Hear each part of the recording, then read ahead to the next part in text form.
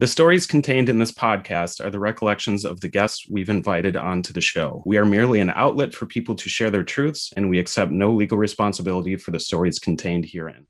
I'm Kendra Sheets. And I'm Rich Gill. And this is Enough, a podcast which aims to shine light into the darkened corners of the music industry while discussing the ways we can and should improve ourselves and, in turn, our community.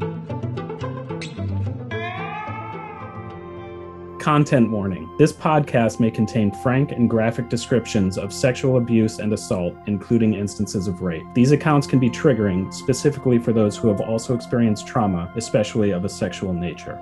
If at any point during this podcast you feel yourself getting triggered, we suggest taking a break and taking care of yourself before continuing. But we do ask that you continue. These conversations are mentally taxing, but they are so important to have. Thank you. Welcome to episode 6 of the Enough podcast. Today we have our guest who has chosen to remain anonymous.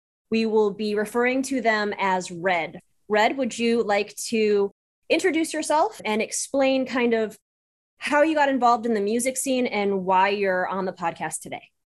Hi, thanks, Kendra. So I started playing guitar when I was about 14 years old. I saw a band play at a youth group that I was at, and they were all women, and I'm like, hey, I want to do that. I ended up getting a guitar, and that's pretty much how I started getting into the music, is just like having a guitar, not being very good at it, getting into punk, because obviously you can play music when you're not very good in a punk scene. So naturally, I just kind of fell into that. And then there were some all-age venues in town. So I just started going to those all-age venues and eventually being able to play them. I guess kind of started out when I was about 14. The first band I was in was actually some kids from my youth group, and one of the first practices, the bass player told me like I was masturbating when I played my guitar, whether it was somebody's girlfriend saying like, hey, you can't play music with my boyfriend, and I'm like, I really just want to play music, or trying to jam with somebody and them assuming that you want to have sex with them. So just that kind of being like the underlying mood and tone to trying to find a place in the space called punk rock. And for the most part, the all ages scene was, we're talking like anywhere from 2005 to 2011 here. You know, this is 2012. This is the time span that we're talking about. We all know like things were pretty bad back then. Super misogynistic and just creepy time in just punk rock and music in general. It took this interesting turn right around that time in like the early 2000s where it became so much more accessible than it was already becoming in the 90s when you had the addition of like Rancid or Green Day.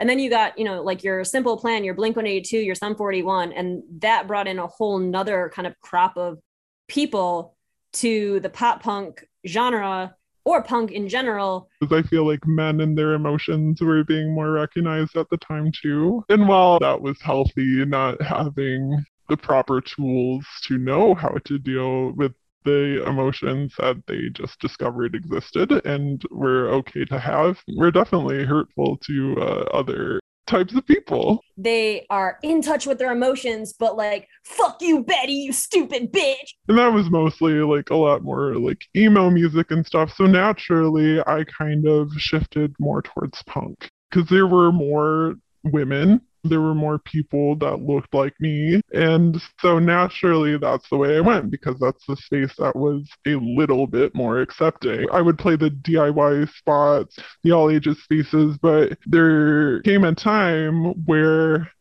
this shift happened where I found myself more in the bar scene. I was over 18 at this time, but still under 21. You know, still like an adult minor. I was in like my high school band, and I got a message on MySpace from this guy that wanted me to try out some vocals. So he said he liked my voice and that he wanted me to try out for this project he was working on. So I ended up trying out. He liked my voice. I ended up playing a show. It went really well, and he asked me to be in the band. And while kind of just like being in that space and being around these people that seem like they have like more professional way of handling things, of being in a band, of booking shows. And when I would play shows with this band, I was only allowed into the bar to play the show, and then I had immediately had to leave. I would have these men catcalling me, trying to get me drinks. It was weird because it was almost like I was put on this platform, but then also like had very little power or control over my environment or what was happening around me too. For clarification, how old were the people that you were playing with at this, and the person who like reached out to you? So the person that had reached out to me was in his early 30s. And you were 19. And I was 19. That's a lot of emotional and mental growth. There wasn't a lot of representation in that area at that time. And so there was just this mentality of being the other all the time, not only being worlds apart in age, but also being this other and trying to fit into the space that just was not appropriate at all for me, and like, or women, or anybody other than a straight white man.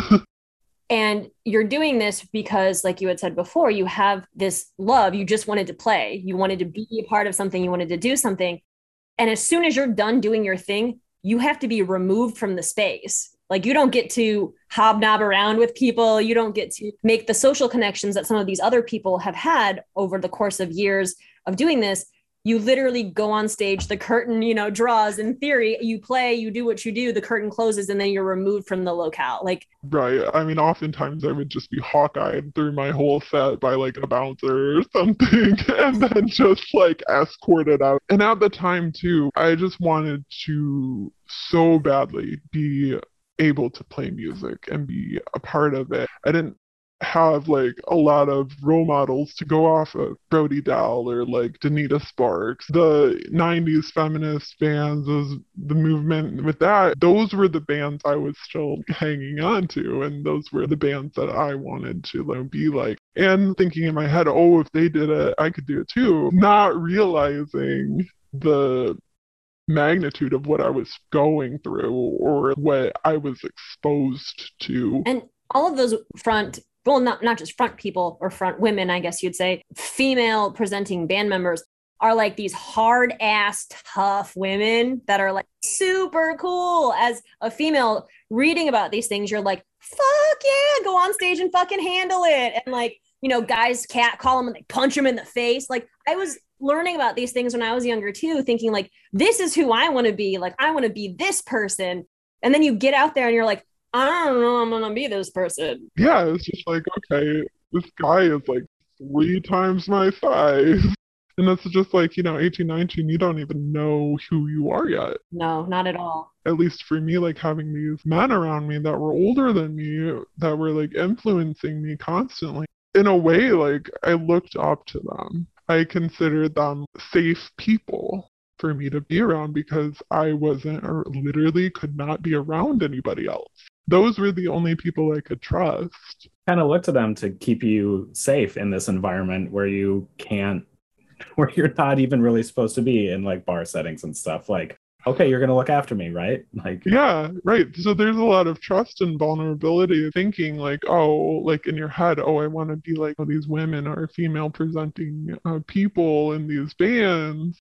And I got to be tough, like, oh, nothing can bother me. At the time, there was no space to have anything bother you, like emotionally or mentally for other people. You were just considered, you were making a big deal about something. You have to just deal with stuff or like shove it down. Oh, nothing can bother me, because that's what everybody expects out of you too, right? If you show any weakness, at least back then, if you showed any weakness at all, people would just eat you alive.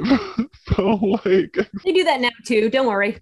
Lots of situations happened while I was a part of that band. Mostly from the man that had found me on MySpace. At the time, I didn't know it. I just thought it was cool that I was getting these opportunities, and I didn't want to mess it up. In my head, he was so mean to me. And I didn't understand like what was happening. I didn't understand this man is verbally abusive. This man has these dominating traits. This man is trying to control me. It was just a really weird dynamic, like having this man be so mean to me and talk down to me constantly. At the time, I thought it was odd that he only dated women my age, and I thought it was kind of creepy and I didn't want him to get any ideas. So I ended up saying things like, "Oh, you're like an uncle to me." That's a real good way to put the brakes on that. Or like do things, on purpose to be a little bit more annoying and like sisterly, like to put that wall between us. Because I was actually really nervous about that. I'm like, I don't want this older man, in my bubble. There were times that we would be playing music together and I would try to just like mention, I think maybe I would kind of want to play guitar for this part. Like, what do you think? And then he's like, no, we don't need you to play guitar. You're singing. Stay in your box. Right. Stay in your box. Stay in your place. This is your role. This is what you do. And there was no space given to me to actually be who I was. I don't feel like I was there because of me. I felt like I was there to fulfill a role for him, to fulfill his ideal front woman. Mm-hmm. And that's not who I was as a person. It would have been one thing to be like, we are only looking for a vocalist, you cannot do anything else. It's one thing to lay it all out, but just to constantly be denied these things of like who I am. Because if it was presented to me at the beginning, I would have had like an option. He had the opposite idea of where you were looking at people like Brody Dalle, to use the example that you used, as like, oh, I want to be like this person, like, and then he was looking at it as like, oh, if we do something like that, we can get people to come out to the shows because it's female fronted. Put right. It on the poster. People will come out because we filled the quota. Yeah. And that's the thing. People did come out, and that hurt even more because it was just like, oh, here I am on this stage, on this platform, and I had absolutely no voice. And oddly enough, you had the microphone. Right. He would constantly say things that would define my reality. He'd say things like, oh, you don't think that, or oh, you don't want to do that, or like, ha ha ha, why would you do that? Just kind of make a mockery out of the things that I really desired to do. When somebody is talking about the things that happen to them like this, it doesn't seem like a big deal, but the long-term effects of being psychologically abused are almost unexplainable. The effects of having somebody talk down to you constantly, the effects of feeling like you're worthless because, you're not actually valued. What people don't seem to understand or think about in the same way is that, there's physical abuse and you can see it. It's the same thing as like people who have illnesses that you can't see when you walk by them on the street, right? You don't know that they're having problems, but if you have somebody who's barfing up blood, you're like, okay, that person's got a problem.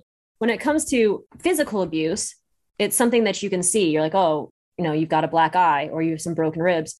Verbal and psychological abuse is just like physical abuse. Imagine getting punched over and over, day after day. It actually changes what the body is, right? Like your brain is functioning in one way. You've kind of come up with an idea of who you are and what you stand for and what your morals are. And somebody day after day after day pounds away at that, eventually those start to change. Just like if someone's beating on your face consistently. And it takes years to reconstruct those things back to the way they were, or even to a better state than they were before, once you're able to remove that, if you are able to remove that. I don't think people really take verbal and psychological abuse as seriously as they really need to. No, definitely not. When you look at somebody, you're not able to tell how the other people in their lives are treating them. Like there's no bruises. And the thing about psychological and verbal abuse is it usually falls on the victim when they start acting funny. And then again, they're re-stigmatized and re-traumatized by like other people. The hardest thing about all of this is for almost 10 years, I had no idea that he was an abusive person. I knew he was mean, but in my mind, I was not informed. I was not aware of what abusive people do. You know, I thought verbal abuse was just like name calling, oh, you piece of shit, or like, oh, you're worthless. But no, it's an attitude. It's an attitude of being a dominant person trying to dominate somebody else. And that was the mentality through that whole project of like the control. And when that project ended, I couldn't go to see music or a show or see a friend play in a bar for about 5 years. Anytime I would go see music play, I would just break down and start crying because I felt used, I felt powerless, I felt worthless. I felt like I was just some token to have this man elevate his own platform by using my gender as something that he could gain something from. You know, you're seeing people do what you want to be doing or what you wanted to be doing, and like it re-traumatizes. Exactly. Most of the other people in the scene or in bands were also men. So when I would try to talk about this or I'd try to talk about how he was mean, I would literally just get the deer in the headlights look or the, well, maybe you should do this instead look. Like it was never about him. It was something's wrong with you mentality. Weird, that whole victim blaming thing that seems to pop up in so many of these circumstances. He seemed like a really nice guy. He's never done anything like that to me. So like, Right. I bet you're a liar. Yep. Oh, he's a good guy. Like hearing that one all the time. You don't know how good of a guy this is until the situation comes up where he actually has to do the right thing. Right. So after 5 years, this man had actually started another band, another feminist band in the area. At that time, that band had ended. Their new vocalist had ended that project. I was living out of state, and after about 5 years, I moved back and hadn't heard one single peep from this man. And as soon as his band ended, he calls me up wanting to take the place of that singer and or start something else. Trade out one woman for other woman. Band will be success still. That's how things work. They're interchangeable. Yeah, exactly. You both have breasts, right? Your hair's kind of long. Okay, great. You're in. So I had just moved back and actually started to look on Craigslist to look for people to jam with because I didn't have any of those old connections from when I was 19 because guess what? I couldn't make any. But I had started looking on like, websites like Craigslist, newspapers and like coffee shop bulletin boards because that's where you would look. There was no like Facebook groups. Definitely ended up jamming with some super creepy dudes from Craigslist, which I don't recommend. Nobody do that. I mean, I just didn't have that healthy support from a scene at the time. And so he called me, and even though he was mean to me in the past, I'm like, well, maybe he's different now. Let's spend some time. So we ended up hanging out and jamming, and he was again trying to get me to be the vocalist. And I just kept bringing my guitar to practice, and I wouldn't stop, and he told me it wasn't working out. I was proud of myself for standing up for like what I wanted and asserting myself. Yeah. Which is something I never should have had to do anyway. Shouldn't have had to he would literally tell me like, hey, you don't need to bring that. But I kept doing it. But that's the thing too, is I actually was going through a divorce at the time too, and ended up kind of dating this person for a little bit, explaining to him how hurtful he was to me in the past. We had some like heart-to-heart conversation. I explained to him how badly he treated me, how it felt. I opened up to him, told him all these things, told him, yeah, I used to fucking hate you. I flat out said that to his face. It's not like this stuff was not communicated to him. But at the time, still not knowing that the way that he was acting was abusive. Me just thinking, oh, maybe there was something wrong with me. Maybe I was just an annoying 19-year-old. Maybe I shouldn't have called him uncle so many times. Maybe I had done something to bring on this meanness from him, you know. For people who haven't listened to this podcast before or aren't familiar with trauma responses and things like that, you dating this person afterwards is a total, like, understandable thing. Like, that happens a lot. It's a totally valid trauma response thing that people do, where, you know, outsiders would look at that and be like, well, this guy was a dick to you. Like, why would you date him? Not understanding how this stuff works. So I just want to point that out to people who maybe don't understand how that works. Right, for sure. I'm really glad you pointed that out too, because logically it makes the victim seem like a liar. But in the world of trauma and how our brains work, this actually is what, you know, you do. It's a fawning mechanism because you want this person to be nice to you, right? And when I was younger, I would give him rides because he didn't have a car. I would be super nice. And I know now it was a fawning mechanism to try to keep me safe. And people always think of just fight or flight, but there is fawn and freeze. There is fawn and freeze. And another repercussion of this man's emotional and verbal abuse too was I missed out on so many opportunities because after being in that band, I tried to be in other bands and other projects. And whenever it came time to create a new song or do something that wasn't already rehearsed, my mind would go blank. I would completely blank out.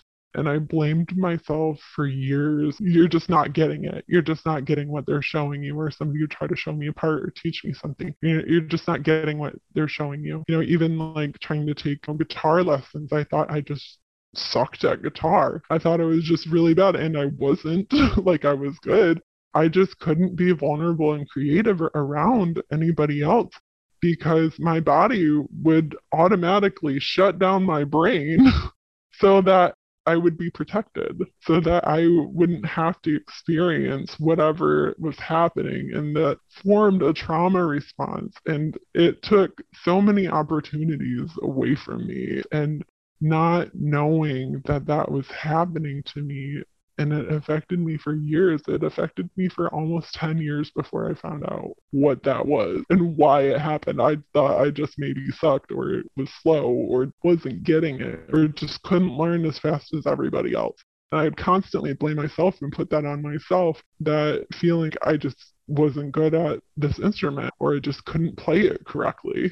And I feel like that also came out in my personal life too, not being able to properly express myself in a way, and it really did stunt my emotional growth. It would just throw me into these trauma cycles and these shame cycles of thinking that I'm wrong, something's wrong with me, I don't fit into this area, or why did I throw myself into that situation? All these guys that are, you know, in this new band that I'm trying out for are all just looking at me like I'm a dumbass right now. And they're like, no, you play like this. And then they slow it down, and then they talk really slow. And my mind is just gone. I'm already experiencing like this trauma. And then to have other people reinforce that, and not having the tools or the ability to articulate what is going on. And I think that that's another thing that people, you know, to go back to what we were talking about, the difference or the similarities between like physical and emotional abuse. It's not just someone was mean to you and it affects how you interact with them. It affects how you interact with everybody after that. Most definitely. It very much does. That also goes back to, I think there was another podcast where somebody was talking about their early family life. If you don't have parents that are emotionally aware, or like some kind of empathetic person in your life, that trauma hits even harder because there's nobody to talk you through it. There's nobody to guide you. There's nobody to even listen in a caring manner. These are just things that come up, and then your brain tries to rationalize them. Is this me? Is this him? In my brain, it all just went towards me. Like, I am bad. I am wrong. I can't do this. I'm not good at this.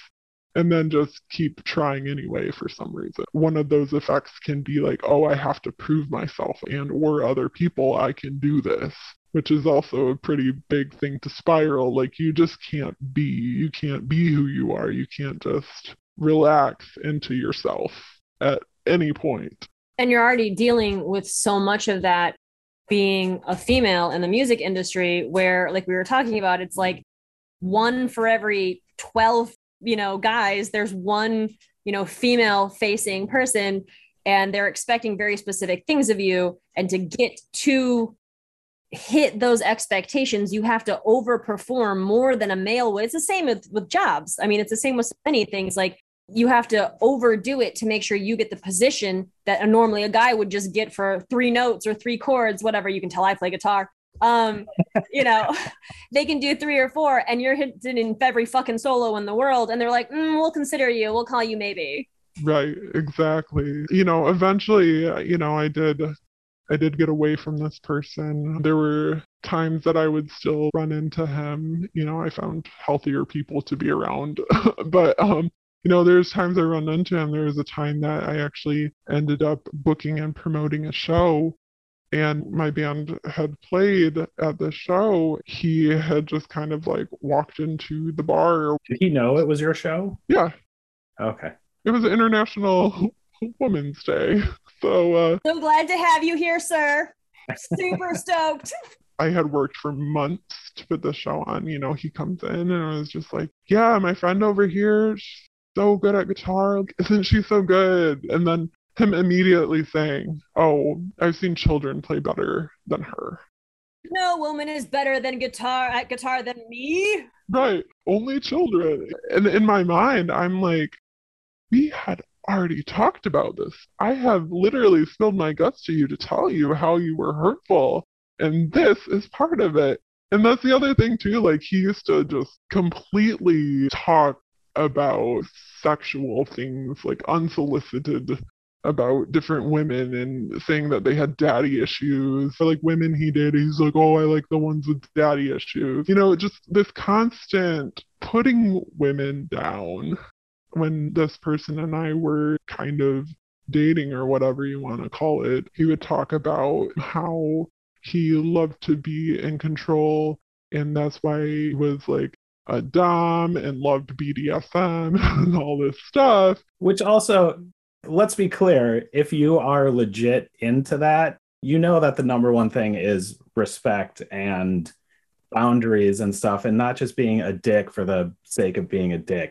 There are times and places and spaces where that's appropriate, but if that is like a kink of yours, there are specific relationships that is okay in, and it's not okay everywhere, every time, to every woman.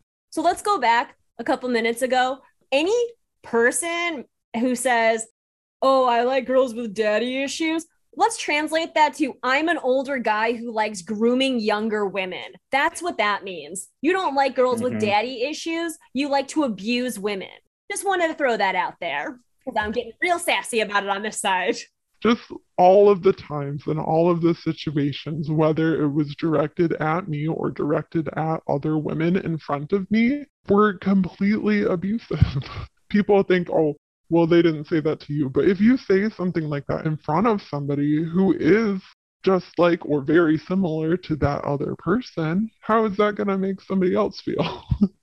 I know that there has been a couple other people who have reached out to us about some of the other guests' stories that have been on the podcast and the people that they have spoken about. And they also have noticed things like that. Well, they say things like, I didn't necessarily experience exactly what guest A did. However, I did witness this person making negative remarks about women consistently, slut shaming them, fat shaming them, talking down about women. And you don't really think about it always at the time it's happening. And you think, oh, well, they don't treat me like that. They value me in a different way. While all of this was going on, was there anyone who kind of had your back on this and was like, supportive and had maybe even seen some of the same behavior? I wouldn't say that there was anybody supportive, or pretty much absolutely not. But the complicated thing is that my other bandmates were really nice to me. a lot of the abuse would happen like when they weren't around. Surprise, surprise. Right. Or if it did happen, like if he would be talking about this girl's daddy issues, like in front of me or something, they didn't do anything to correct that behavior either. They wouldn't be like, hey man, that's fucked up. The thing is, all abusive behavior starts with verbal abuse. You have to know what to look for. It's things that define your reality. It's dominating behavior. The fact that I did have some really nice bandmates did kind of soften the hits a little bit because they were really nice, really supportive. It was good, but I also did not know I was being abused at the time. There's no handbook for this situation. There's no handbook for the person going through it. Every situation is so different. It really needs to be survivor centric. And when it comes to situations like this, it is very much on other men to stand up, to speak out. You know, so many people are concerned with being an ally nowadays. This is step one. There's so much ingrained behavior that you think is fine that is very off-putting to everyone else. And this is a textbook situation. And the other people in the band could have and should have said something. They probably were also nervous too. I mean, everyone in this scenario, when you have someone who's got this kind of domineering nature, or it's so normalized, you know, in our punk rock communities, especially back then, to have like this tough guy or tough girl persona, as people didn't leave it as a persona.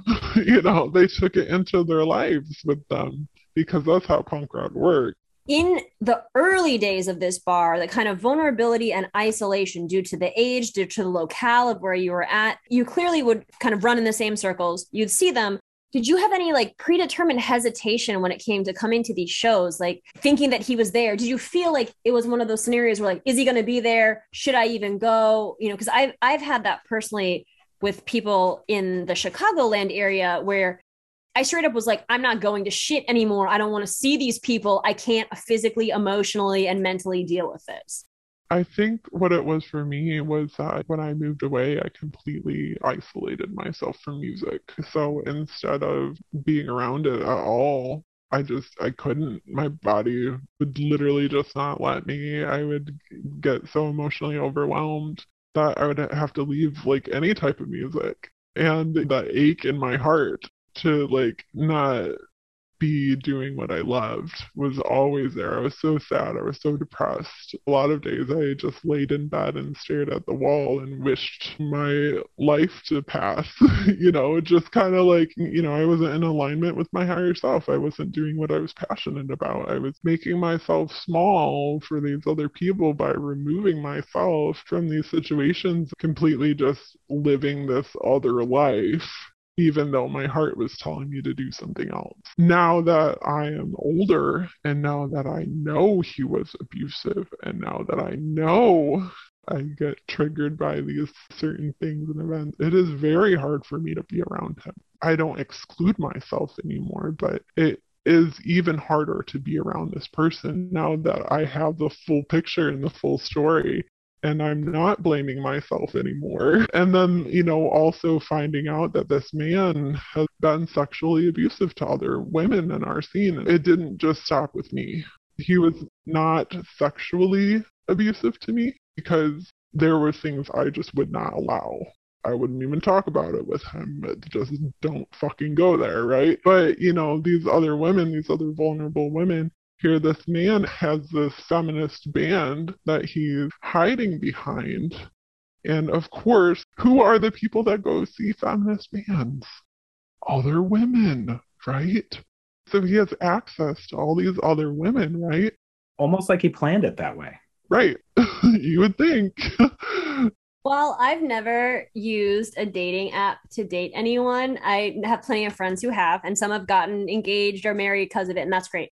I remember when they first were becoming popular and people were like, I met this really great guy. He's a feminist. And I was like, I bet he's a creep. And then like a year later, everyone realized that if a dude puts the fact that he's a feminist in his profile, like he is 100% a creep. Oh my gosh. I feel like it's the same scenario, but transferred over to band form. Band form, real life, not just typed on the internet. Hey, let me hide behind this woman so I can use my platform against other women to abuse them.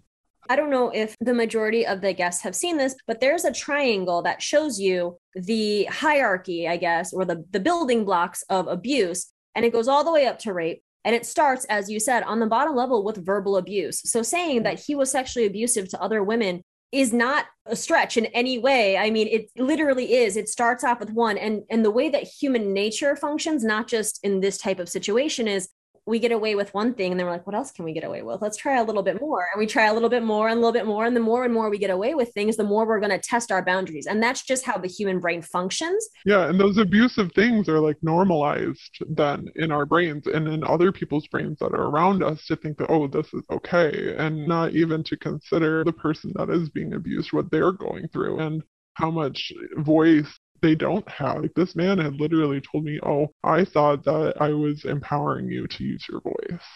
By telling you you're not allowed to do things. Yeah. Right, exactly. Okay. But I gave you the microphone. To say the words I decided on. You know, one time at this venue in town, we were loading in and the bouncer didn't believe me that I was in the band. I was the only woman in the room. What are you, a merch girl? Right. And he comes up to me and he says, you need to leave. And I'm like, why? And he is like, because this band's only. And I'm like, I'm in the band. And then he looks at me and he says, okay, I'm watching you. If I don't see you up there when that band plays, I'm going to kick you out. And I was like, fine, dude. And then so I go and I tell my MySpace man, hey, this bouncer is being a complete dick. And he's like, stop making a big deal about it. Feminism. Right, exactly. So I have one of the biggest shows that I've ever played in my life at this really popular venue in town for this really popular international touring band. And I get told by my bandmate to shut up. And nobody believes that I'm in the band. And there's other situations with that venue in town where other women friends play there. And also that venue not believing that they're in their band, not letting them backstage when they're supposed to be playing, and literally having to have their bandmates come get them and tell the bouncer, hey, she's in the band with us. They're literally showing their staff the picture of their band with them in it, not believing them and having to get their man. I've told this story before, but I used to, around this time, the mid 2000s, I used to tour with bands as like a merch person, tour manager. And there was one band who had a woman drummer, and probably, I want to say maybe half the shows that they played, we would walk in and the promoter or venue person, security, whoever, would look at her and say, merch is over in this direction. And then I'd have to be like, actually, she's the drummer. I'm the merch person. And because she would say, I'm the drummer. And then there would always be, like you said, there would be that, what? Are you sure? Yeah, she's in the fucking band. Taking that on top of that and having your bandmate telling you to shut up. Right. Yeah. So you don't even get like the decent backing of somebody being like, no, she's with me. I promise. You're kind of like, yeah, it's not a big deal. Don't worry about it. Like, what are you whining about? I got you this big show. I got you this big show. I did you a big favor. Circling back to like the mental health part of it, I didn't know I was being abused. I didn't know these things were happening to me because he would say something like, oh, that person's a little bitch or something, but he wouldn't just look at me and say, you're a fucking idiot. Or, the tone was never like super hostile. He would never scream at me. So I didn't know that these things he was saying to me were so psychologically abusive. 2019, I started therapy with the intention of trying to get to know myself. My band had just gotten back from a pretty big tour. Your current band? My current band, yes. Nothing to do with this new All right. And you play guitar in this one, right? Definitely play guitar. And I'm like, okay, I don't need him. I can do this on my own. I can make a band. I can go on tours. And that's what I did. There came a point in time, like right around, 2019, right before COVID, and more women were starting to speak up about how they were being abused, not knowing how I was abused, not having that information. So I felt like I have this platform and I need to take a step back to figure out what they're talking about. all this feminism stuff. Like, what is it? What is it really? Not what we were told it was. Realizing the responsibility that I had with the platform that I had as well. And questioning myself of whether I was even informed enough to have this platform, like as women or, female presenting or pretty much anybody other than straight white man. Sorry, Rich. People expect you to be very informed because wherever you go, you are creating this space and you have this platform. And whether you might be only playing to 10 people, you might be playing to 50 people, maybe your band gets, 25 plays a month, but those are still people that you're affecting. You're expected to know all these answers. You're expected to already know and already be able to create this safe space for people. And just taking a deep look in myself and realizing, like, I don't know if I have all these answers. And so, just kind of taking a step back to work on myself and get therapy. And in that process, I ended up getting a mentor, another female presenting person, or has had the female experiences. I think they are non-binary at this point in time.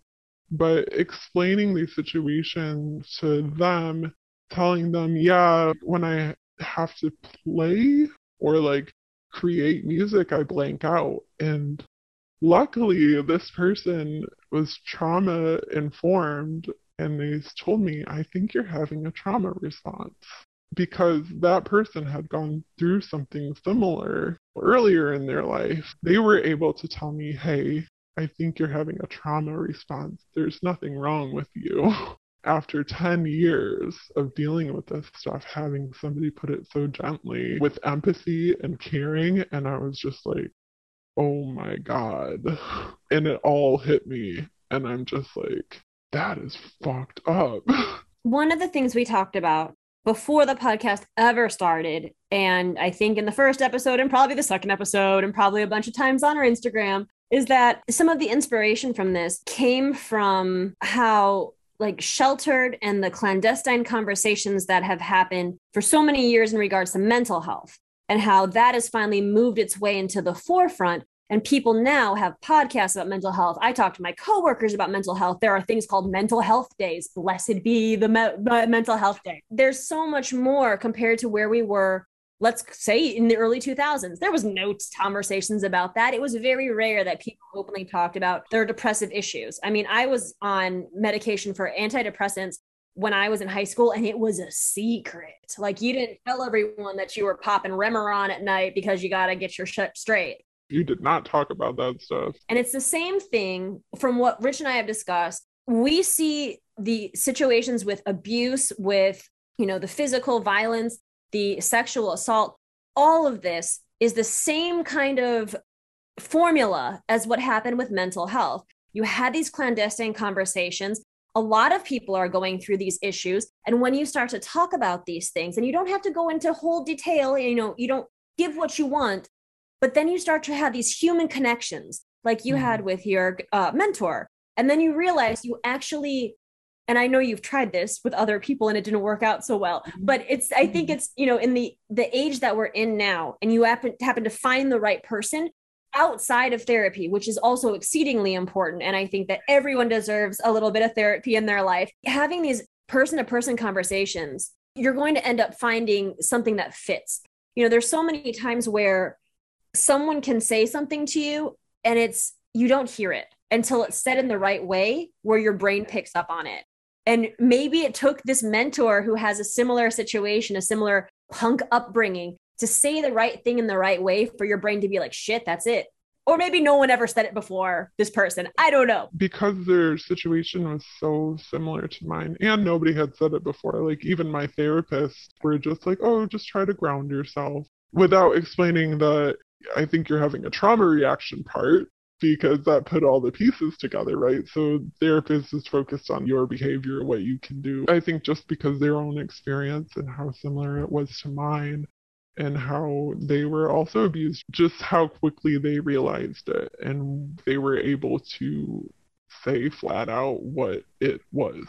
There was always this it that I couldn't name, and they named it. And that was exactly what it was. It was abuse. You know, when you hear someone else talk about something that you've been through, it's this realization of like, oh, I'm not alone. I'm not the only person. And I think it was that way. I think it's been that way for a lot of people when this wasn't really talked about. It's like, oh, no one else can understand what I'm going through because I'm the only person who's gone through this, when there's so many people who go through it. 10, 11 years after the fact, and this is the first time I ever heard about it. That was the first person that had ever really validated me. Why was this information not accessible to me in this section of punk rock? Why was that experience so exclusive? I know I'm not the only person that has experienced this, but it isn't talked about. It's not. It's this weird dichotomy in punk and all subgenres of, where there's this expectation because we're so free thinking and open-minded and out there, and we're steps above everyone else, and we should be, we're more radicalized, so we see things before they happen and we know how things are supposed to be. And we saw the embracing of like neutral or they them pronouns and non-binary culture. We were light years ahead of them in regards to the punk scene compared to regular society.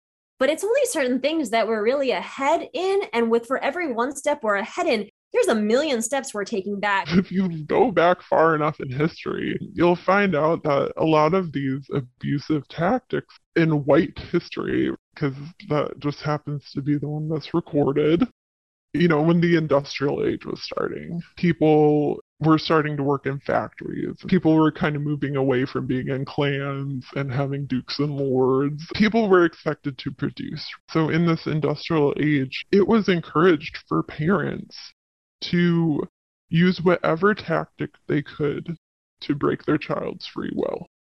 And whether it was through corporal punishment, manipulation, shame, so that they could be a good member of society to participate in the industrial world. And looking at our culture and where this abuse stems from, because these things aren't just created, our society creates them, right? So with the industrial age and the rise of capitalism comes with this ideal that parents had to use corporal punishment on their children. And it's, once again, this effect of domination, breaking a child's free will.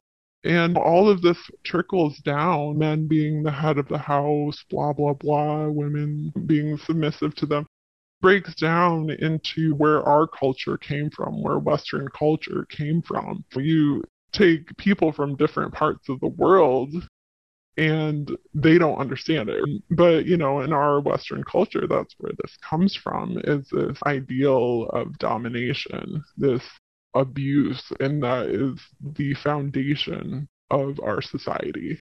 Anytime we're just being obedient and submissive as a culture, we're literally just doing what generations of trauma have ingrained in us, to not have a free will, to be dominated over. And just understanding where that comes from is really sad, but in another way, so freeing. Because you're like, oh, fucking people made these shitty, societal norms, and fuck that. I was listening to Propagandhi today, and I have loved that band since I was a teenager.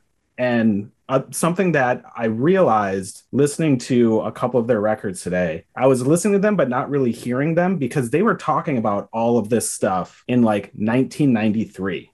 And if all of us white men would have actually paid attention to what they were saying, I don't think we would be in the situation that we are, at least not in as much as we are. Because they were talking about all of this stuff, gender equality, anti-misogyny, all of that shit. 100%. And that's the part that I find to be so baffling for so much of this. As a person who plays no instruments and basically maintains everything based on like lyrical content, and everything else is like extra stuff to boost the lyrics, I always have followed the lyrics, because to me that make or breaks the band. I know with actual musicians like you probably listen to the guitar a lot more than the lyrics. Anything with a guitar solo, I'm like, yeah, of course. Those are your lyrics. You talked about the importance of having the platform and what you're going to do with that platform. And that's one of the things that we've talked about on the podcast. And I feel like there's so much picking and choosing where it's okay for this person to say this on this platform. I don't listen to their lyrics versus I love these lyrics of this band. Like, I feel like there's this weird, I guess, caustic, like yin and yang to it all, where you can't pick and choose. If you're all in, you got to be all in. I'm a very black and white person when it comes. I don't do like gray area and stuff. So like, you're a lyric person, you got to be all in. So if the lyrics are like that pop punk piney bullshit where you're like, I don't know why she doesn't love me, so I'm going to go key her car type of bullshit, I'm out. But if it comes to like what Rich is talking about, yeah, I'm in. Like, let's listen to it. Let's take, some time. And I think that there's a responsibility of anyone who takes a stage. They need to understand kind of what you said, that there are people on the other side of that. It's not just like white dudes dicking off on stage with no one around. These are people that support you. They pay money for your merch, for your albums, to be there and see you dick around on stage. You're investing like their emotional time and space into your art and your content.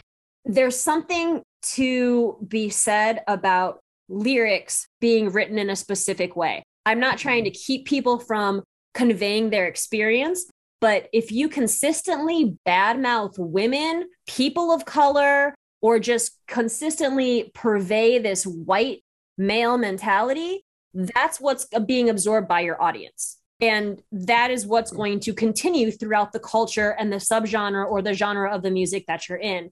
And I think what we're seeing, why there is so much pushback right now, is we're not giving the white guys the mic consistently anymore. There's other people that are sharing the stage, and they're bringing in other experiences that white straight dudes or people, or just people in general, but mostly white dudes, aren't as comfortable with, because they don't understand that there are other points of view out in the world. And that, when you have someone who's, female presenting on stage, shouting in like a hardcore band, screaming about their experience of the world, it's going to be very different than, someone pining after a woman because she didn't return his phone call. Including women into the conversation. When you have somebody that is representing a specific group of people, you automatically add those people into your conversation. Who starts showing up more at those shows? Right. All of those people are automatically added into the conversation. And while people should not be tokenized, but having representation, having people that have a say and can use their voice and are actually empowered is so important, because it creates this ripple effect from their platform. So, and that's the way I've always viewed it. Right. If you put a little bit of effort and you go a little bit outside of your comfort zone and you open up a little bit, you can create space for somebody. That person doesn't necessarily have to be better than everyone else to be included in that space. Everybody deserves that space. Everybody deserves to have some space created for them to be able to join the conversation, to be able to join the band, to be able to create that ripple effect within the band. Just having them will create that effect naturally. It doesn't have to be forced. It can be a very natural thing that just happens. And a lot of bands are so focused on being good or being talented or having the right riffs. Are you still talking about the punk scene? Right. Having this record label like notice them or get on this tour. Create space for somebody. I don't care what you have to do. Create some space. Do not tokenize. Have them be a valued part of that space, because that is now their space too. And you had mentioned a couple times, I guess, like the long-term residents of the punk scene feeling uncomfortable with some of the changes, things going against their comfort zone. These are the same people that are like, when did punk get so safe? Is it safe? Because when did punk get so white? Let's throw some other people in there and let's stir some shit up and make people feel uncomfortable. Isn't that what we're supposed to be doing at the forefront of all of this? We're supposed to be doing all of these things that are better and more adapt and the antithesis of society. So if we're seeing a society that's filled with racism and sexism, don't we want to be the antithesis of that?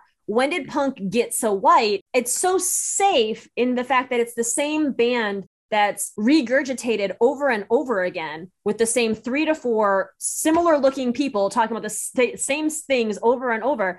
And whenever somebody breaks the mold for that, then we get this kind of bristly pushback because there's something that's happening that they're not used to. So I find it interesting that the When Did Punk Get So Safe crowd has been chiming that for the last 10 years, when we've seen more change in the last 10 years than we've had in the last 30. And for the better. Let's say, okay, we want more diversity in our band. It doesn't have to be perfect. Fumble through your words. Get out of your comfort zone. Make space for somebody else. Don't be fucking weird about it like MySpace, dude. Create that space. You're not ever going to have the right words. It's never going to be the perfect situation. You're including groups of people that were never included in the conversation. They're going to act differently. They're going to have trauma. Their words aren't going to come out right. They're going to be real quiet and feel really awkward. They're going to see things differently than you. Get through all those hiccups to see that person for who they are and include them into your conversation, include them into your band, include them into your music. You also have the responsibility to inform yourself so you don't re-traumatize this person or form a relationship with them that they're comfortable enough to say what their triggers are. Free resources that can help men. Attending classes for men who batter women organized by a local women's shelter. This might seem extreme to you, but remember, every time there's physical abuse, it starts out verbally. It starts out in the mind. It starts out with a belief system. And it's not the person, it's the behavior. You can have anger. It's what you do with it that matters. Can you sit with that anger? Can you pause before reacting? Put a little space between the situation and the reaction to it. If you are a victim, not everybody has access to therapy. If you can, find an empathetic person. Try to find people that are like you, that have been through similar experiences. I know a lot of YMCAs have women's groups for survivors. What Kendra and Rich are doing here is amazing, but it's so important to have that interaction. As much as we want to think that people will reach out to us, that's not always necessarily the case, and we have to take that one more big scary step to get us around people that are gonna hold us and love us and care about us and understand us. There's a series of books called The Verbally Abusive Relationship by Patricia Evans. So clearly states what verbal abuse is. This book isn't just for victims. I believe everybody should read this book. Safer Spaces, Making Spaces Safer by Shauna Potter. I know that Lady Fuzz zine from the UK has some pretty great articles in it as well. Don't Let Emotions Run Your Life by Scott E. Spalding. It's kind of a workbook to kind of work through some of these emotions, to learn to put that pause between. Get therapy if you can. Be around other men who are struggling with the same things so you guys can talk and not put the burden on people to deal with your bullshit. The one thing that you had said before is bad is not a person, it's a behavior. Yes. That is such an important thing to remember, both for yourself, because we all beat ourselves up mentally and verbally, and we think, the absolute worst of ourselves. Even if we're in the best, overall mental health, we're going to beat ourselves up at a time. We are not bad. Bad is a behavior. And when it comes to other people, I think that's such a eye-opening way to think about what's going on. It's not the person that's bad. They're engaging in actions that are not good. And they have the ability to change those. We all have the ability to change. You always have the option to change who you were yesterday, who you were 2 years ago, and who you're going to be tomorrow. We have had a wonderful time. Thank you so much for taking this opportunity to speak with us and giving us your time to share all of this. We really appreciate it. So happy to be here in this emotional space with you guys as well, and knowing that you're doing this wonderful thing of creating space for people to grow and learn and vocalize and just, you're forming this community, and it's a beautiful thing. Enough is a podcast centering on abuse, harassment, and assault in the music scene. To help get the word out, please like or subscribe and share with your friends. If you have been on the receiving end of harm from someone, be it artist, venue owner, audience member, or someone else, and would like to share your story on a future episode, please reach out to us at thisisenoughpodcast@gmail.com. All correspondences are kept confidential.